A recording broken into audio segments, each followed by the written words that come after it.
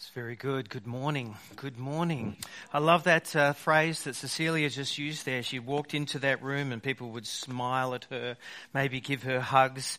And maybe you've come into this space before and church is an unfamiliar place for you, or maybe you've connected in months or years ago and you had the similar experience and you thought, what are they hiding from me? What are they on about? And you came to discover that it was just a genuine affection and kindness and there were no strings attached. So if that's you this morning, you've come in, you're brand new, you're trying to find out some things maybe about who Jesus is, or you've just been dragged along and people are smiling at you, I just want you to relax because there's no kind of strings attached. You know, this weekend we've had this Pray Maroondah, which has been about setting aside time for people who regularly come along here to pray that God's presence would become more apparent, or the need for God in people's lives will become more apparent in Maroondah. So if you've been part of that, I want to thank you. I was in the Sage Hotel yesterday.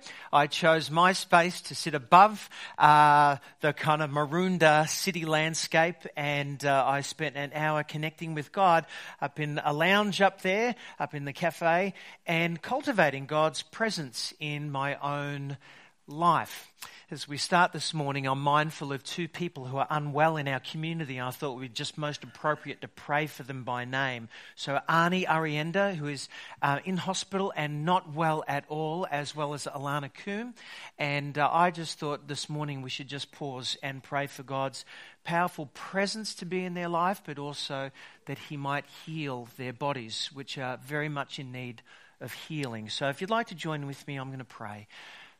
Father God, in this place this morning, I'm mindful that there are times in our lives where we are brought to the end of our tether and that there are no other resources available to us apart from you. And I want to pray right now for Alana, that she might know your kind presence in her life, but that you might bring healing to her body. And I also want to pray for Arnie right now. Would you meet with him in that hospital room? Would you remind him that you are good and that you are present? And we ask that you might bring healing to his body this day. In Jesus' name. Amen. This morning I want to talk to you about change. Is change possible? Think about a habit, a behavior, a thought pattern in your life that you've been trying to change. Maybe it's been pointed out to you by someone else unkindly. Or maybe you've realized that what you've done in order to try and get by in life, the habits that you've formed, the behaviors that you've shaped, the way in which you speak, maybe the thoughts that you've been thinking no longer work for you. And so you come to the end of your tether. And you wonder to yourself, is it possible to change? And in our own weakness and sometime in our own willfulness, we decide it's easier to change someone else than it is to change ourselves.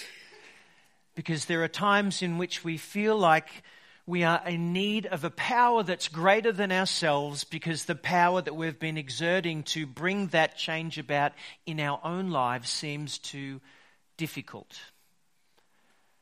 So this morning, picking up on Cecilia's story, I want to ask the question, is it possible to change? If there's anything true about the Jesus life, the Christian faith, is that it's not just an historical intellectual faith. It's not just about bits and bobs that happened to a man 2,000 years ago.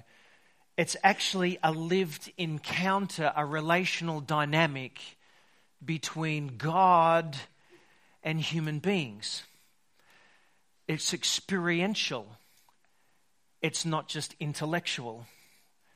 It's both. Change. Is change really possible? This morning I want to talk about the agency of change in the Christian life, the Jesus life. And it's got to do with the Spirit of God, the Holy Spirit, the agent of change.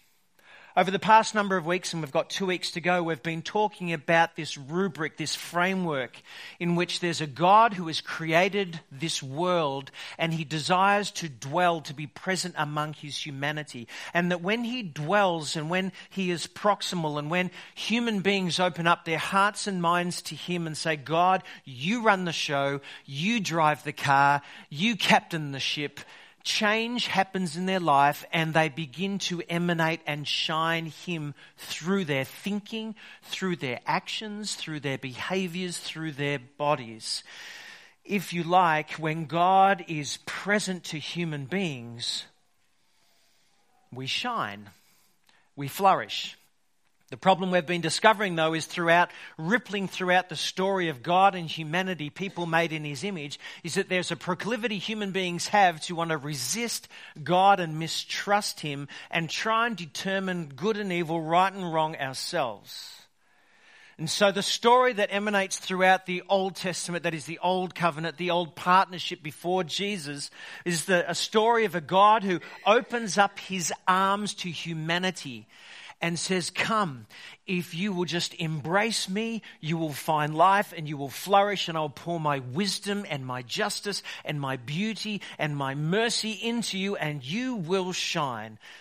But the story of humanity is that at every move where God has extended his arms, human beings have folded theirs and turned their back. In the Garden of Eden, he calls in 2 early hominids and he places them there and he opens his arms up to them and they fold theirs and they turn away.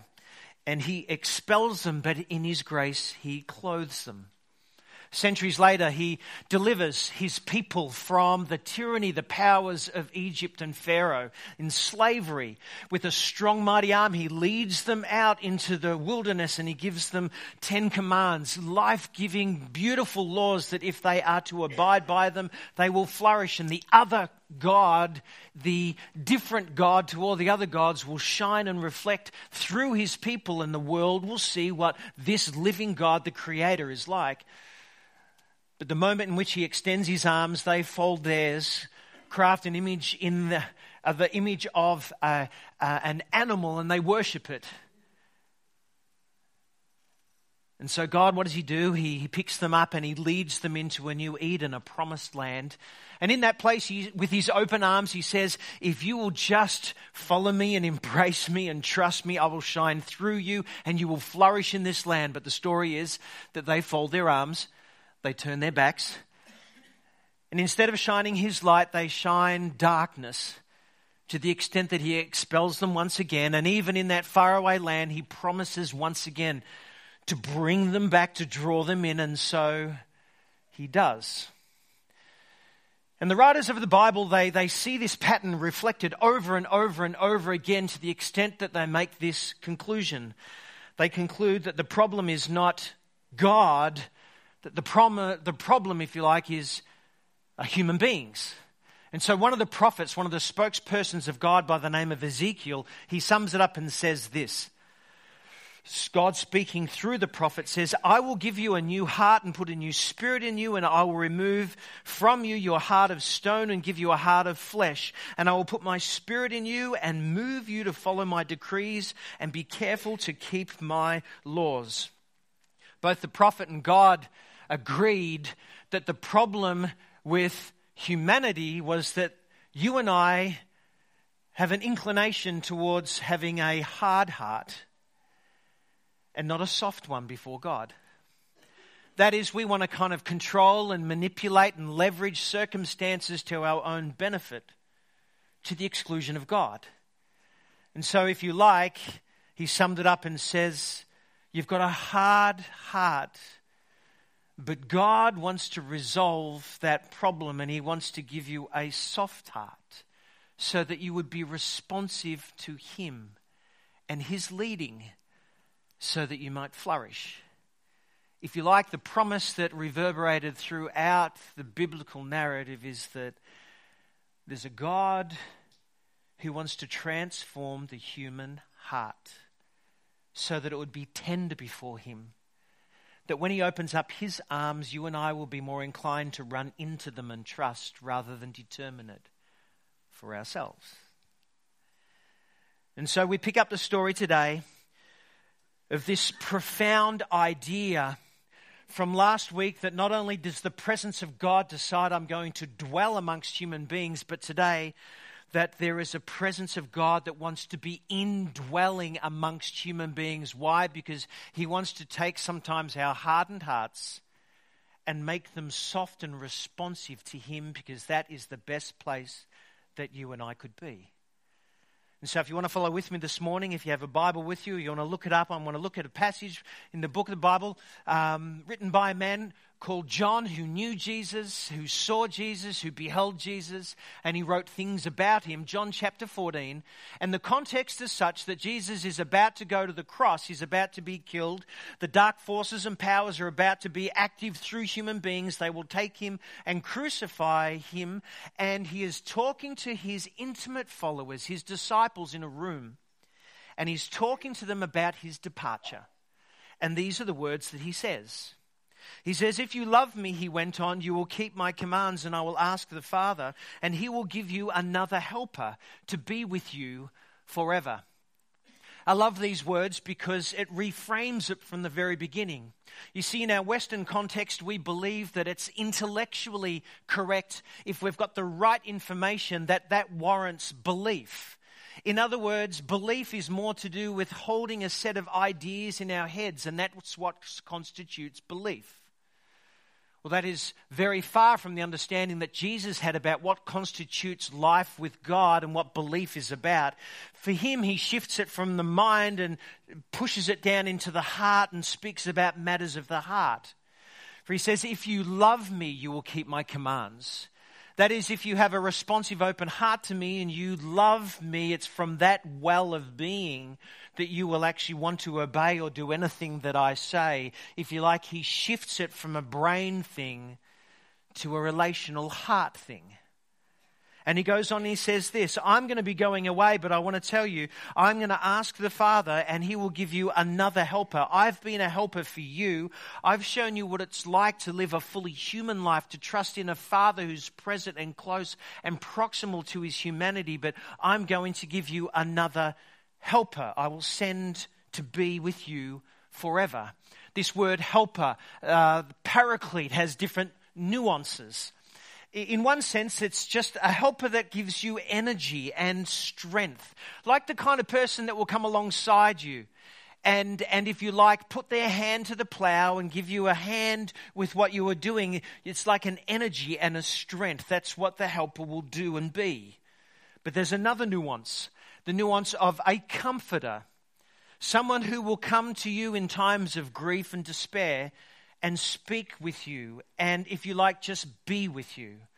Perhaps you've seen people who are mourning and grieving. They've lost a loved one. And you find that on the days in which they find out, people just gravitate towards that person's home. And they just knock on the door, they come in, they might bring some food, they might bring some flowers, they might not say too many things, but they just sit with someone who's grieving. And they may hold them. And they don't have words to say, so they're just present to them. But people who've experienced that, and if you have experienced that yourself, you will know that there's something about the presence of others warmly holding you, just being present to you, that speaks profoundly to you in your grief. It says the Spirit, if you like, the helper will be just like that. There's another nuance to this as well, this helper. And it's like you're in a law court and there's someone who's standing up for you and defending your cause in your case. But in this case, it says the helper will kind of stand before the Father and talk to the Father about who you are and what you're going through and the struggles you're facing. And so he will kind of bring that to, if you like, the Father's presence. So it's very much before him. And so Jesus is saying, I'm going to be going away and I've been a helper for you, but there's going to be another helper who will give you strength and comfort, who will speak to the Father about you and your situation. And he's going to be with you forever. And he goes on and he says this other helper is, and he names it, the Spirit of truth. The world can't receive him because it doesn't see him or know him, but you know him because he lives with you and will be in you. He says, I need to go away because I'm going to send someone to you. And this person I'm sending to you, the helper, he won't speak lies and he won't deceive. He will only tell you what he knows of the truth, and he will reveal the Father, God, the Creator, to you. And he will not only just be with you, but radically, he will be in you. You see, in ancient times, God might have dwelt in a tent, a tabernacle. He might have dwelt in a garden. He might have dwelt in part in a temple made by human hands. But Jesus now says that same presence is not going to just dwell among you. This presence will now dwell in you. Jesus goes on and he says, I'm not going to leave you bereft. I'm coming to you. Not long from now, the world won't see me anymore, but you will see me because I live. You will live too. On that day, you will know that I am in my Father and you are in me and I are in you. On that day, what are you talking about, Jesus, on that day? Well, it seems as though Jesus is looking towards the time in which not only he will be crucified, but he will come back to life again.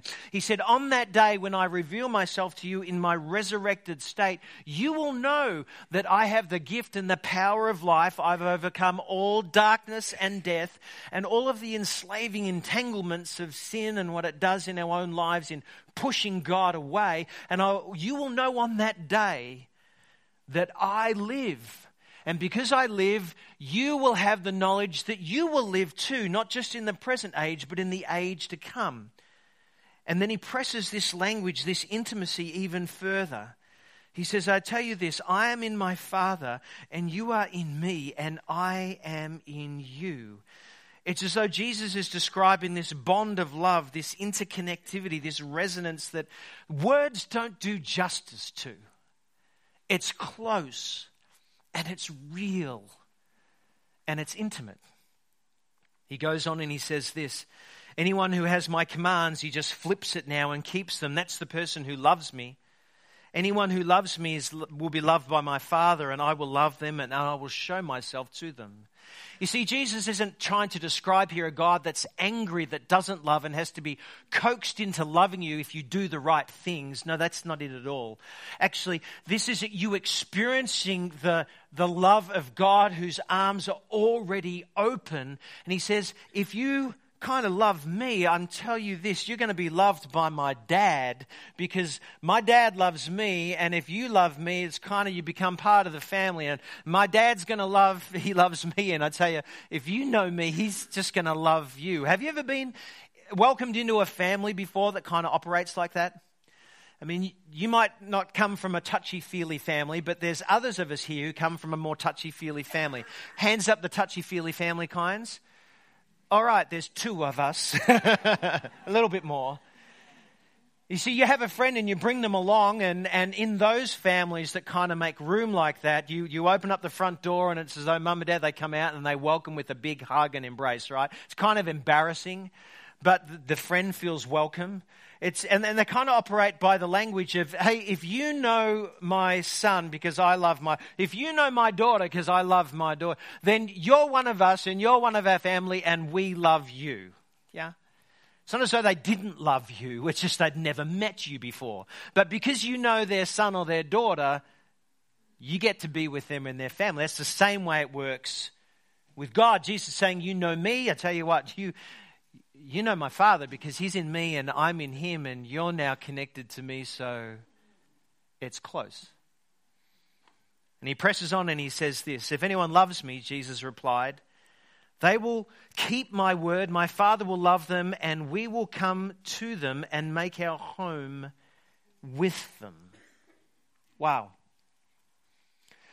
On my recent trip to Scotland, it seems like a long, long time ago now, 3 months, one of the things I did that was on my bucket list before I left was to call up the landowner who sat and dwelt with his farm on the ancient land of Arnott, yes, and fish on his reservoir, Arnott Reservoir or Arnott Loch. So I called up one day, and that was my desire to do a bucket list item, fish on Loch Arnott before I left my homeland, my motherland not. My home's here. But I called up because he had a number on his fence saying, anyone wants to fish here, call this number. I called him up and he was a kind Scottish gentleman. I said, hello, sir, my name is Troy Arnott. I'm wondering if I might be able to come and fish on your loch. Loch Arnott. And he said, sure. He was a retired lawyer from Edinburgh. He'd bought the land and he was the laird of that land, if you like. So I said, do you mind if I come and fish one night? He said, no problem at all. In fact, I can row you in my boat out there and you can fish from the boat. I said, well, while we're at it, can I invite a friend of mine, a guy I've been teaching to fly fish as well? He said, sure, bring him along. So he said, come at night time. It was 9 o'clock and it's sort of dusk. It's light till about 11 o'clock in summer there. It said it's better to fish on the loch in the evening time. So I got there at 9 o'clock with my friend. He drove us in his car and he drove us up to the loch and then he hopped in his boat and he was rowing, the laird of the land was rowing, while a friend of mine and I were fishing on Loch Arnott. Pretty cool. At about 11 o'clock at night, after catching no fish, we returned. We returned to his home, his farm. And he said, I tell you what, it's a little bit cold right now. It's 11 o'clock at night. Why don't you come on in and you can meet my wife and we can sit down and have a wee drum and a cup of tea. Good Scottish hospitality. So me and my friend, we walked in and we sat down and for the next hour we just talked. Beautiful. You see, he'd got to know us and so he opened up his doors and he welcomed us in and he said, my home's your home, you can just stay here.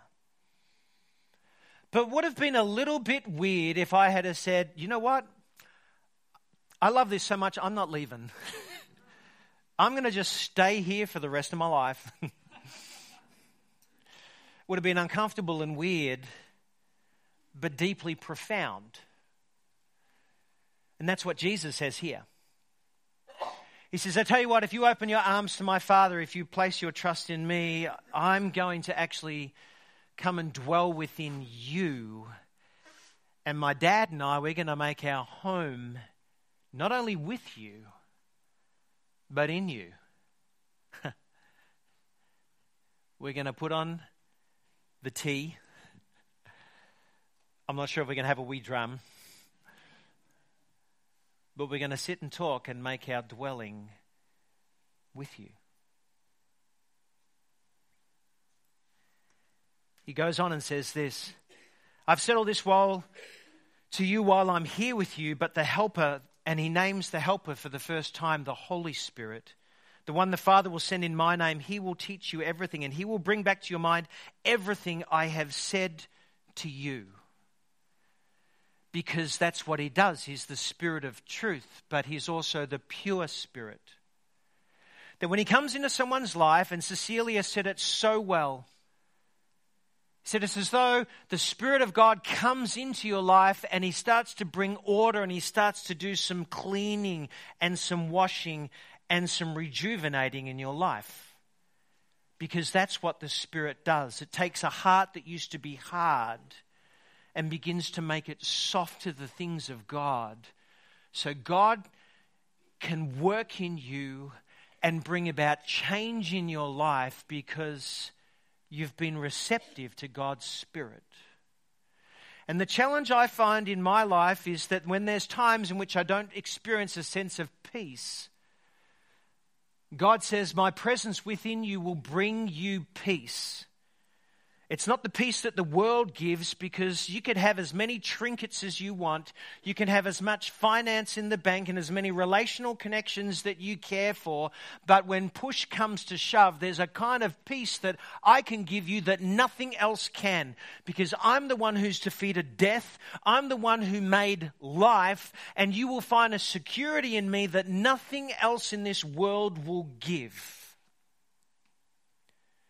Sometimes the best place that you and I can be in as human beings is when we are at the end of our tether and there is nothing else we can reach to or go to in order to fix the situation, and we find ourselves in that calm, unnerving place, that I find myself reaching out to the only thing in this cosmos that can give me peace.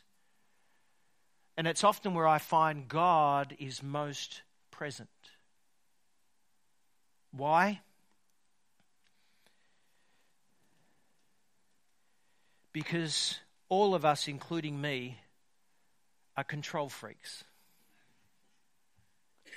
We've learnt to manage our worlds, to manipulate situations, sometimes for the right reason, to protect ourselves. And as a result of that, we find ourselves experiencing this twofold pull: to trust God who we can't see, or to rely upon my own resources to make my life work for me. And Jesus says, if you open up your life to me, I'll pour my Spirit into you, and my Spirit will begin to do a work in you. And it's not just the beginning, but it's actually the continuation of life with me. Now, you need to learn along the way is that it's not just trusting me once, but it's continuing to give over control to me so that I might make changes in you. That's why the text says you need to sow to the Spirit, or walk by the Spirit, or be filled with the Spirit. He's describing this cooperative way in which a human being now says, God, I know I still have my wanter working in me, and when you come into my life, you kind of fix that, but my wanter is still there. So if I want to change some things in my life, I'm needing to learn to manipulate less and hand over more. Man's going to come in a moment, and I'm going to give you some space in which you can think and open up yourselves to God in this. But I want to describe a house. You see, when someone opens up their life to Jesus, he comes in and he pours his Spirit into them. And it's as though, if you can imagine your own house, your own life, you've got a hallway, and he comes in, and after some really wrestling, like Danny was talking about this morning, the doors open, and there's a new energy, a new strength, a new comfort that comes into your life. And the Spirit of God comes and places a bowl of fruit right in the middle of your kitchen on the table. And that fruit is marvelous. That fruit has bananas, and it has grapes, and it has apples and oranges, and they are shiny. And that represents, if you like, the fruit of God's Spirit. That is his attitudes in your life. And so there's love, and there's joy, and there's peace, and there's patience, and there's kindness, and there's goodness. Those things come into your life, but then there's other rooms. There's other rooms that you've locked up and closed up, and you said, the Spirit's allowed to be here, but not in that one, because that's a dangerous room. And that other room's got some pains in it and some grieves, and while this room here, this is the one of my habits and behaviors and the things I say, and the bluntness, and maybe the thought processes that I have that I've learnt as I've grown up, and I kind of just rely on them more than him. And so I think part of the Jesus life is learning to open up those doors and allowing God's Spirit to come in. Is change possible? Yes, change is possible. But it's when I cooperate with the Spirit of God. Right now I'm going to create a space for you, and we've been talking about sacred space, and I wonder what God might be speaking to you about today. I wonder if he's asking you to run into his arms and be present to him. Or I wonder if you've welcomed him in and you're wondering, is change possible? And I want to say change is possible. But it's when you continue to open up and say, I'm at the end of my tether. Would you come and help me? I want to cooperate with you. So here in this space now, I wonder if you might name that thing. Bring it before him and ask that by his Spirit, he might change your life.